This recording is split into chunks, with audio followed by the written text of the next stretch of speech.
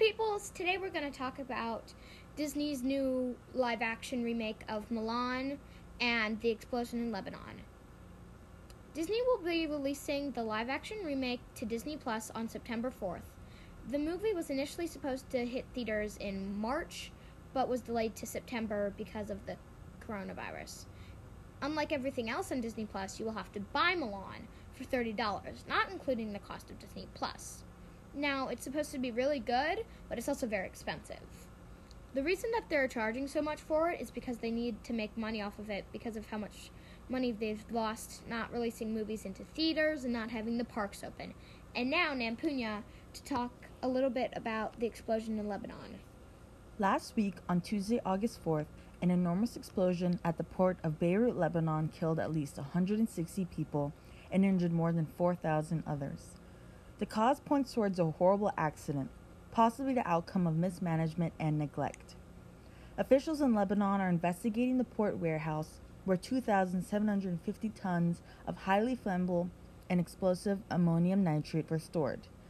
Ammonium nitrate is a chemical often used in fertilizer and as an ingredient in bombs. The explosion generated seismic waves equivalent to a magnitude 3.3 earthquake. Nearby buildings were immediately destroyed, resulting shockwaves were sent 150 miles across the ground, and trembling of the ground could be felt far away in neighboring countries like Turkey. Due to the damage, more than 300,000 people have been displaced from their homes. This is especially concerning because Lebanon is still battling the coronavirus pandemic.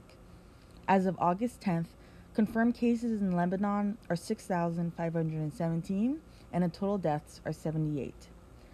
Additionally, Lebanon's Prime Minister Hassan Diab and multiple ministers of the cabinet and members of the parliament stepped down today in the wake of the Beirut disaster and resulting public outrage and protests over long-time government corruption. If you would like to help Lebanon after the Beirut explosion, please consider donating to organizations such as the Lebanese Red Cross, which treats the wounded and helps in search and rescue operations, the United Nations World Food Program, which provides food to people displaced or made homeless after the blast, or multiple other non-governmental organizations that are on the ground helping affected people in Beirut. And now it's time for a COVID update. So, according to the CDC, there have been 5,023,649 total confirmed cases and 161,842 deaths in the U.S. as of today, August 10th.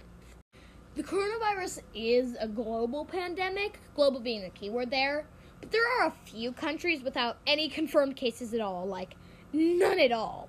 Those being North Korea, Turkmenistan, Solomon Islands, Vanuatu, Samoa, Kiribati, the Federated States of Micronesia, Tonga, Marshall Islands, Palau, Tuvalu, and Nauru. An honorable mention would be New Zealand, that hasn't had any new cases in 100 days.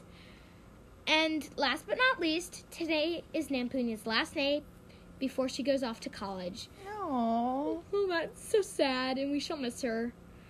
And that's it for today. So have a nice week, and look out for our next episode. Bye, everyone. Bye. Say bye to Nampunya. Bye. Bye.